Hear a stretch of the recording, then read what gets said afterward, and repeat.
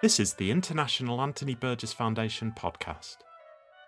In this episode, we're celebrating the release of the Irwell edition of Anthony Burgess's Mozart and the Wolfgang, an experimental novella that demands closer investigation. The Irwell edition of the works of Anthony Burgess is one of the central projects of the Burgess Foundation and aims to publish each of Burgess's novels and major works of non-fiction in critical editions edited by experts and scholars. Each edition has a new introduction, a text which has been restored to that of the first edition, appendices drawn from the Burgess archives around the world, and expansive notes on the text. Mozart and the Wolfgang joins A Vision of Battlements, The Piano Players, Beard's Roman Women, Puma, Abba Abba, and This Man and Music in the list of titles already published in the Irwell edition. Mozart and the Wolfgang is a strange novella. It was written to commemorate the bicentenary of Mozart and combines fiction, opera libretto, and fragments of film script, among other things. It's set mostly in heaven, where a group of composers debate the nature of music, while episodes from Mozart's life play out underneath. It's a piece of work that shows Burgess's creative ambitions had not faded in the last years of his life. The Irwell edition of Mozart and the Wolfgang was edited by Alan Shockley, and was one of his final projects before he died in 2020. Alan was professor of music at California State University Long Beach, and a much admired fixture of the international Burgess studies community. He had a distinctive approach to interpreting Burgess's fiction because, like Burgess, his interest lay in how music and literature intertwined. This was something he explored in his book Music in the Words, Musical Form and Counterpoint in the 20th Century Novel. Alan was also a prolific composer, whose work often used unconventional combinations of instruments, voices and electronics, including the toy piano and the melodica. His compositions were always thoughtful and challenging, and resonated with audiences all over the world.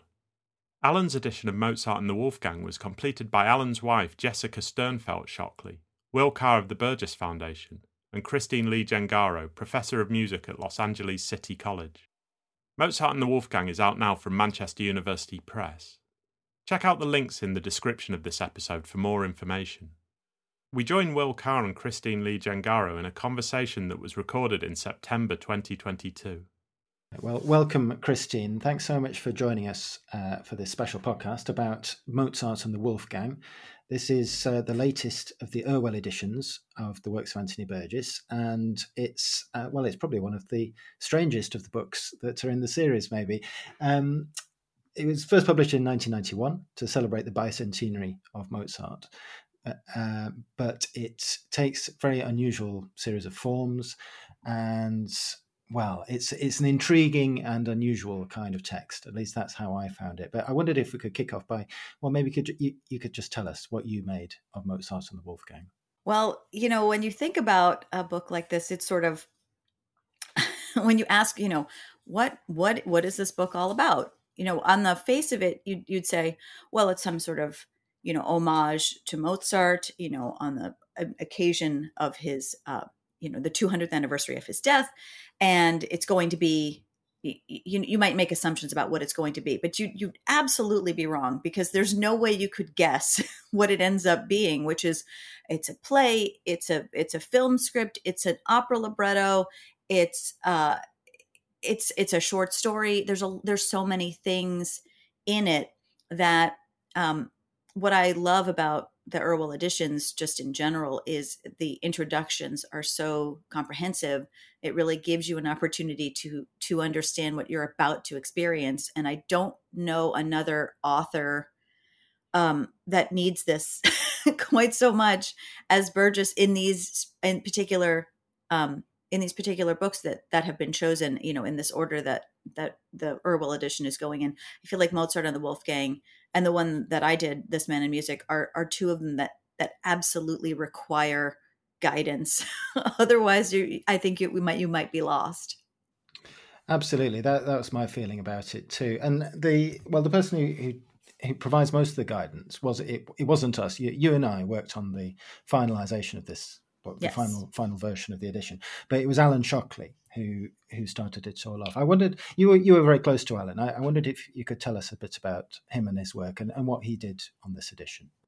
Well, first of all, Alan was first and foremost a composer, and loved literature. So he and Burgess had that in common, and he was sort of endlessly fascinated with Burgess being both a writer and a composer. And this was something that he and I had in common because Alan and I were both musicians. I am not a composer; I'm a musicologist, but we came at the subject from a similar point of view, and we're both Americans. We both lived in California, so he's from a small town. I'm from a big city, but we found ourselves on the West Coast of the United States, both teaching in colleges, and we had a lot in common. So we obviously were sort of in the same space dealing with Burgess. He taught at the Cal State University at Long Beach. He was the director of the Bob Cole Music Conservatory there, and he was just he was the kind of musician that was equally comfortable in the Western classical art music idiom as well as the avant-garde. He did a lot with toy piano. He wrote 2 books. One of them was about extended techniques on the piano, like preparing a piano the way John Cage did, putting stuff inside of the strings. He had a great sense of humor, and his music had a great sense of humor as well. There's a lot of pieces of music that draw on what one might consider sort of strange inspirations. And he had this sort of understanding of Burgess, the composer and the writer, in a way that maybe no one else had. He had sort of an interesting take on it. I feel like I came close in some ways, but as a composer, which is, like, as I said, something I don't do, I think he really had an eye on what Burgess was trying to do, meshing music and literature together. So just to sort of lay out what happened, Alan did the bulk of the work, I would say, on this edition. Absolutely, really. yes. But it was sadly probably one of the final projects that he worked on. And when he passed away in 2020, he left maybe 2/3 of it behind. And so what you and I and other colleagues at the Burgess Foundation and elsewhere have been doing is finishing it off. And what we've tried to do, I think, is to preserve Alan's approach, to retain as much of the research and ideas that he put into it, but to just to complete the work, so it's a kind of finished edition that the readers can enjoy, and that's what we've got now. And I think it's a fascinating assembly, fascinating kind of kaleidoscope of a book. Let's talk about some of the detail of it, though. I mean, you're talking about Alan as a musician and as a composer, and there's a tremendous amount of music in the book, of course. There's discussions of different approaches to music by the great composers. Burgess imagines them having these conversations in the afterlife. There's an opera libretto, as you mentioned, and Burgess even attempts to render in prose Mozart's Symphony No. 40, a kind of formal experiment. I wonder, what's the overall impression of music that you get from the novel? What do we learn about music from it? And perhaps I wonder if you felt it tells us anything about Burgess's own approach to music. Well, I think it's obvious because as I think I mentioned sort of briefly at the beginning, there's an opera libretto in this. There's a play with famous composers. There's a film about Mozart and his father. There's all these different angles, right, on Mozart, and as you said, the short story that tries to recreate the structure of a symphony in prose. And what it says to me about Burgess is that he was just sort of steeped in music all the time. It was said that he composed a fugue every day, like I would do a crossword puzzle. And it's just it's something about the way that his brain was wired, right, was sort of musical, and he couldn't get away from it. And this project, which it's sort of Alan goes into in the introduction, whether or not this was part of these things were commissioned from him or asked. It was sort of unclear as to the origin story of all the bits and pieces in here. But the idea that this was a project that really gave Burgess an opportunity to sort of let loose and try all these different things and have all these different things in here that were just going on inside of him at all times. I think he probably looked at something and thought, I could write an opera libretto about that, and then the music to go with that libretto. And I don't know, it just seemed to me to really reveal that creative process of his in a way that I'm not sure anything else quite comes close to this level. It certainly feels very free, I think, and Burgess is willing to try stuff out as well. And he even says at one point, that he's not convinced that the experiment that he's made in writing the short story and using the form of Mozart's symphony, he's not convinced that works as as an approach to writing, and that forms part of the text. And then he introduces characters called Anthony and Burgess who comment on the opera, and they say it's gibberish, and they say this kind of thing. So there's a lot of sort of reflexive. There's a quite reflexive approach to the text itself as it goes along, and you're invited to think many different things about it, I suppose, as you're reading it. But Burgess, to me, doesn't give a sense of kind of uncertainty about what he's doing. I get the strong feeling that he's trying things out, seeing what works, improvising maybe.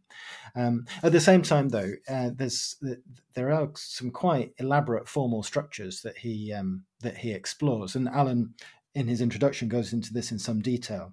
Talks about the musical forms, I suppose, that Burgess applies to his writing. I wondered if you had anything to say about that kind of thing. Do any of Burgess's formal and musical experiments work in the novel? Well, it's so interesting to kind of, when I started studying Burgess, when I started studying Burgess texts more in a more academic way, which is, it's got to be almost 20 years now, you start to think, oh, this particular work is very musical, or that particular work has sort of musical ideas in it. But when you sort of, come back and see the big picture, which I think a book like this tends to do, because it's sort of very much towards the end of his life. Not that we knew that, but, the sort of coming back and pulling out and seeing the big picture there, you do kind of see this sort of musical idea of how do literature and music work together. You just see it happen over and over again. I touch upon this in This Man in Music, but I mean, from the late 60s through the 80s, this idea was just a sort of nod at him a little bit. What can music do for literature? And of course, we see Napoleon Symphony, having a structure of a symphony, and we see a lot of that sort of come to roost in this Mozart and the Wolfgang. And what I think is so interesting about it is he never really stopped trying to make it work. He said it's got to. I think there was a stubbornness on his part that said, I think I can do it. I think I can make it work. And having another voice in his head say, no, this is not working at all. But just allowing that to be, like, not self-censoring and not saying, like, I'm not going to put it down on paper. I'm not going to put it in this book because I don't think it works. He says, I'm going to put it down in this book. And then I'm also going to argue with myself over whether it does work. Now, the reviewers, of course, were mixed on the level of success that Burgess achieved here. I think it's really interesting. To me, one of my favorite parts is the ending, is the last bit, which is just very much a commentary, almost like you're having a conversation with Burgess about the process of writing the whole book and about Mozart himself. And it's a beautiful essay, just, excerpted and taken on its own. But when you go back and you kind of look at what he tried to do, I think it's really an interesting experiment, but it is just that. It's an experiment. It's not necessarily a successful narrative. Doesn't really get a story across. It really does kind of exist on its own terms. And for that, I feel like it's successful, because he's done it. But then at the same time, it's sort of, you could never tell a real story that way. You could never have named characters work in the same way that themes work in a sonata form. One of the things that interested me about the different reviews, of which two are collected in this new edition, is that they do pretty much all find something to enjoy, but it's always something different. Some are excited by Burgess's kind of linguistic play. Some are interested in the way in which Burgess talks about Mozart's life and relates it to his own. And, they read this text as a kind of autobiographical essay, where Burgess sees himself as being Mozart in some way. Maybe we should talk about that a bit, because there is a kind of a reflective aspect, I think, to this book. There's a lot about Mozart's life in it, obviously, and about Burgess, really. And one of the central questions of the book is how far it might be useful or important to know about an artist's life in order to understand what that artist is creating. What do you make of what Burgess does with Mozart's story? And do you agree? Do you think that Burgess sees a bit of himself in the character of Mozart that he creates? Yes, I absolutely do. And what I think is so interesting is something that Burgess says towards the end, is that musically, he was never really, he could never, he tries to say that it did not fit into his sonic universe, right? Mozart didn't really have a place there. We knew who he was and he was important, but it wasn't like something he felt passionately about. He wasn't like a huge fan. And part of it was because it's beautiful music, but it does not tend to be interesting from a like a constructed standpoint. It's very formulaic, and not to take away from its beauty in any way. It's very beautifully constructed, but it does not tend to have that sort of deep, dark, interesting secrets, right? It sort of wears its heart on its sleeve. It's very obvious what's happening, and he just couldn't find a place for it, in what he loved and was interested in.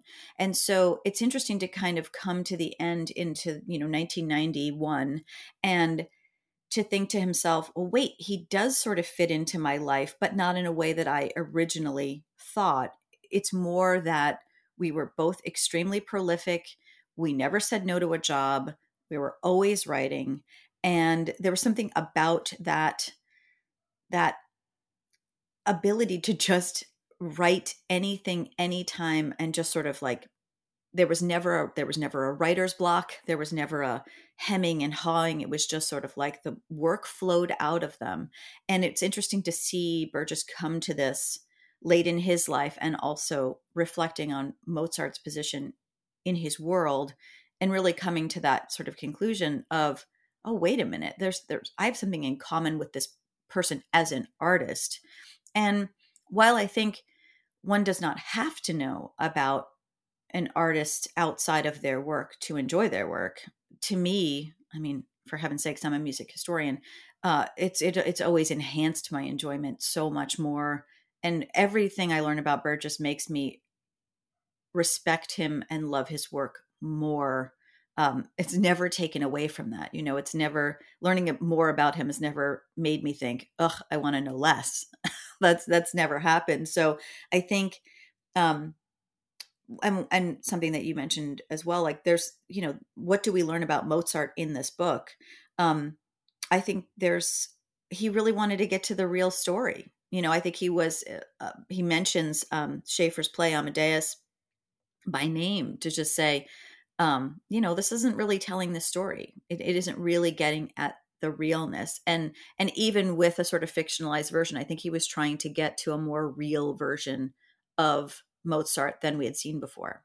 Burgess was certainly keen on that aspect of Mozart. I think, like the sort of earthy nature of him, of the Mozart that Mozart himself displays in his letters, particularly, and that's contained in this edition as well. Actually, Burgess's review of a collection of Mozart's letters, which is from all the way back in 1966. So Burgess was writing about Mozart for many years before he came to this particular book. And and he uses, I think, the Mozart's own words where he can, taken from the letters to as dialogue in the opera libretto and that kind of thing, when he creates the character of Mozart. So there is a kind of verisimilitude to what he's doing, but at the same time, you've got all these great composers in heaven looking down on the action unfolding, and they're kind of caricatures, aren't they? They're sort of emblematic of a particular musical traditions or whatever it might be, and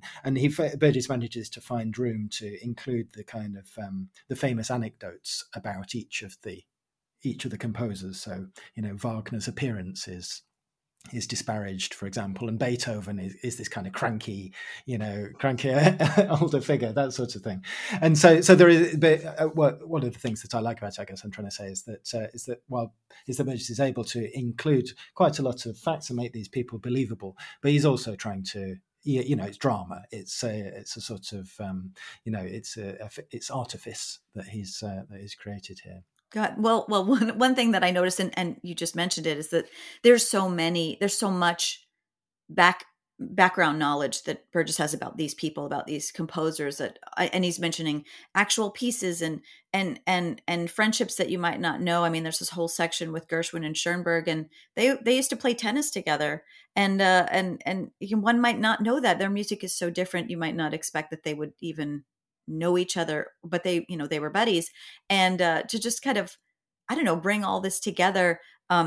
One thing that I love about the Irwell edition is that it's annotated, and so there's these notes at the back that explain a lot of things, and Burgess gives us a lot to do in these annotations, but it really does sort of definitely flip back and forth if you're going to read this, because you're going to learn a lot. Maybe some things you didn't even know, even if you are a music fan. I certainly learned more about that relationship in particular that I just mentioned. There's just so much to dig into. Yes. One of the things Alan Shockley did when editing this was really open up the text, I think. And one of the things I really like about his approach is that, well, it's kind of Burgess-like in a way, in that he's not afraid to tell a bit of a story, to give a bit of colour to what is potentially quite a challenging and sort of incomprehensible text. So I think his annotations, as well as his introduction, they do express some of his humour and sort of enthusiasm, I suppose, for the work, which really does make the whole thing quite an enjoyable read. There's other things as well in the book. There's another text by Burgess, an introduction to 2 operas, which is quite a sort of straight piece, really. I'm not sure what you made of that. It's in a way, it's the kind of piece that you might read in a more ordinary celebratory kind of volume. Yeah, it goes on. It's I think maybe the longest of the appendices, but it's a very interesting sort of take, and it is not at all quirky.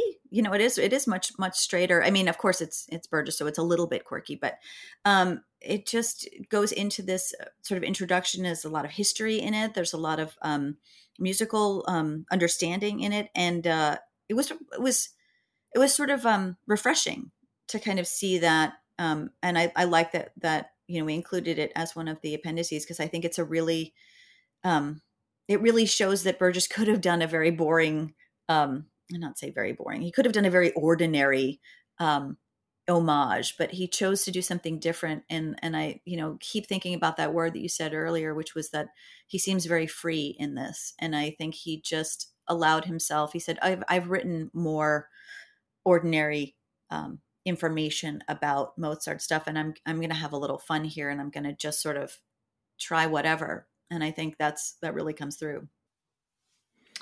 Yeah, and I mean, we mentioned the reviewers, but the book itself kind of disappeared after its first publication, and its first return in over 20 years.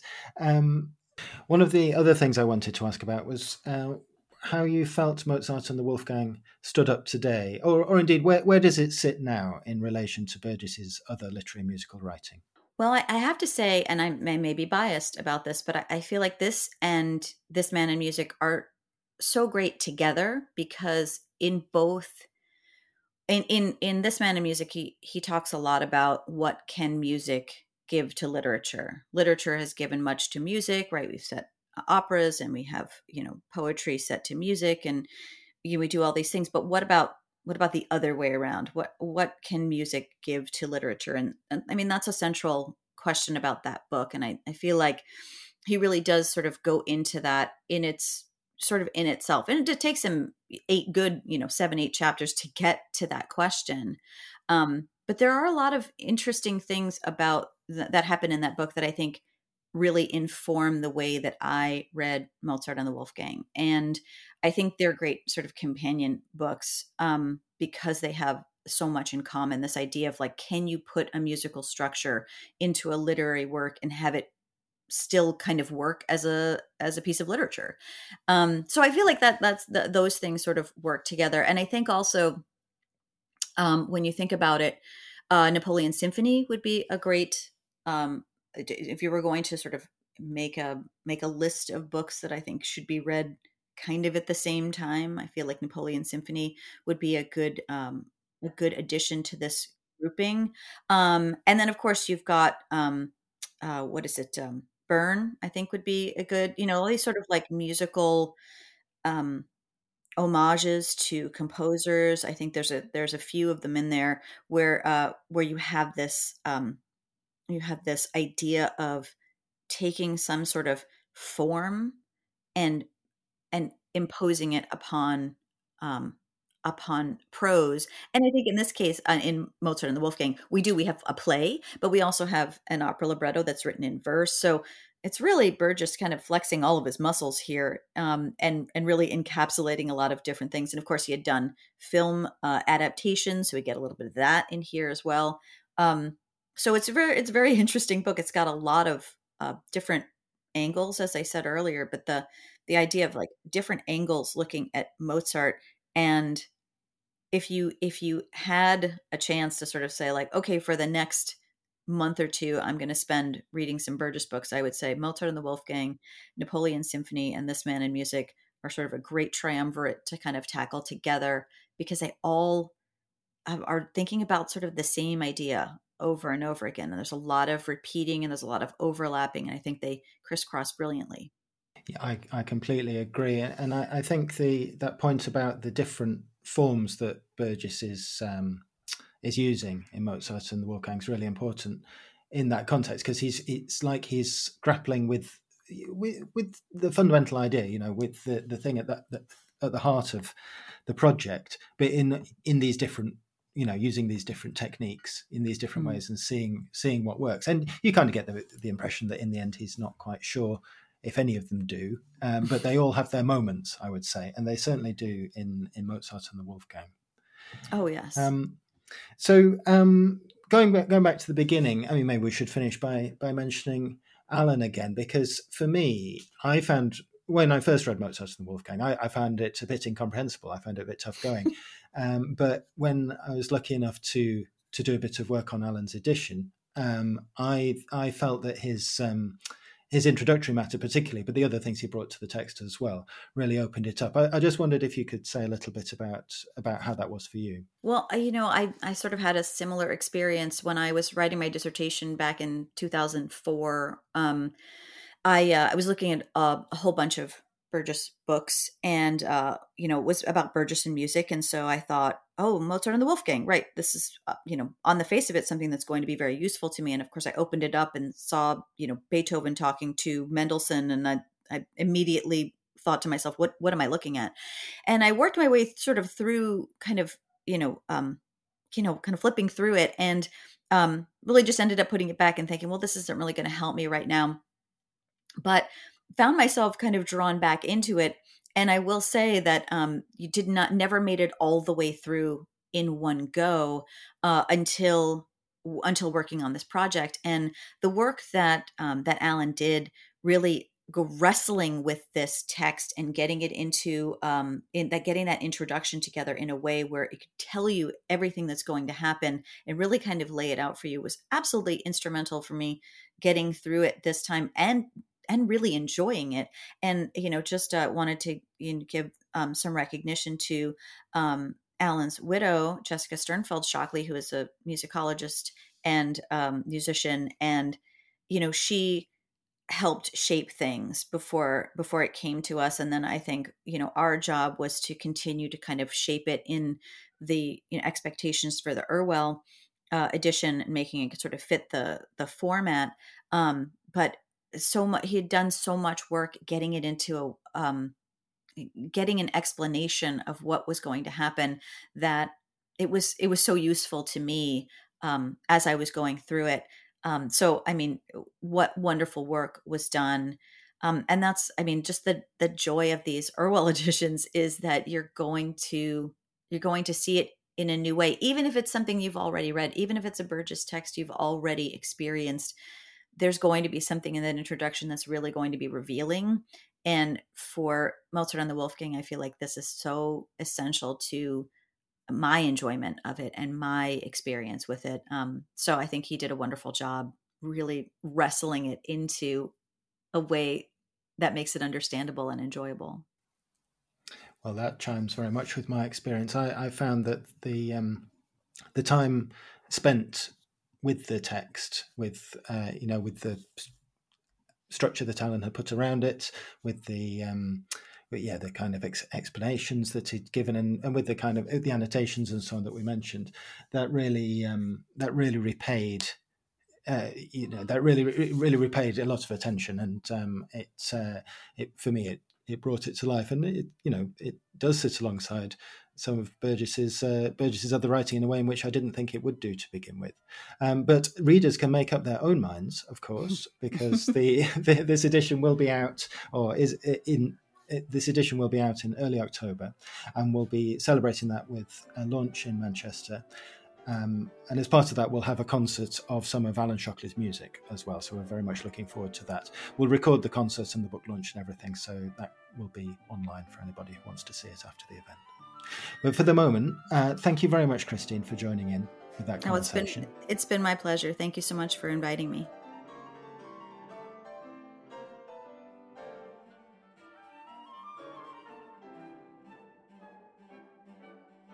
You've been listening to the International Anthony Burgess Foundation podcast. Mozart and the Wolfgang, edited by Alan Shockley, is out now from Manchester University Press. Christine Lee Gengaro is Professor of Music at Los Angeles City College. She has worked extensively on Anthony Burgess and music, and in 2020 she edited the Irwell edition of This Man and Music. More recently, she has written about the music of A Clockwork Orange, with 2 chapters forthcoming in Gender, Power and Identity in the Films of Stanley Kubrick, published by Taylor and Francis, and Anthony Burgess, Stanley Kubrick and A Clockwork Orange, published by Palgrave. She's currently working on the early days of film music. Check out the description of this episode for more information and all the relevant links. For more information about Anthony Burgess, and to find out how you can support the work of the Burgess Foundation, visit www.anthonyburgess.org. If you've enjoyed this episode, why not leave us a review and subscribe wherever you get your podcasts?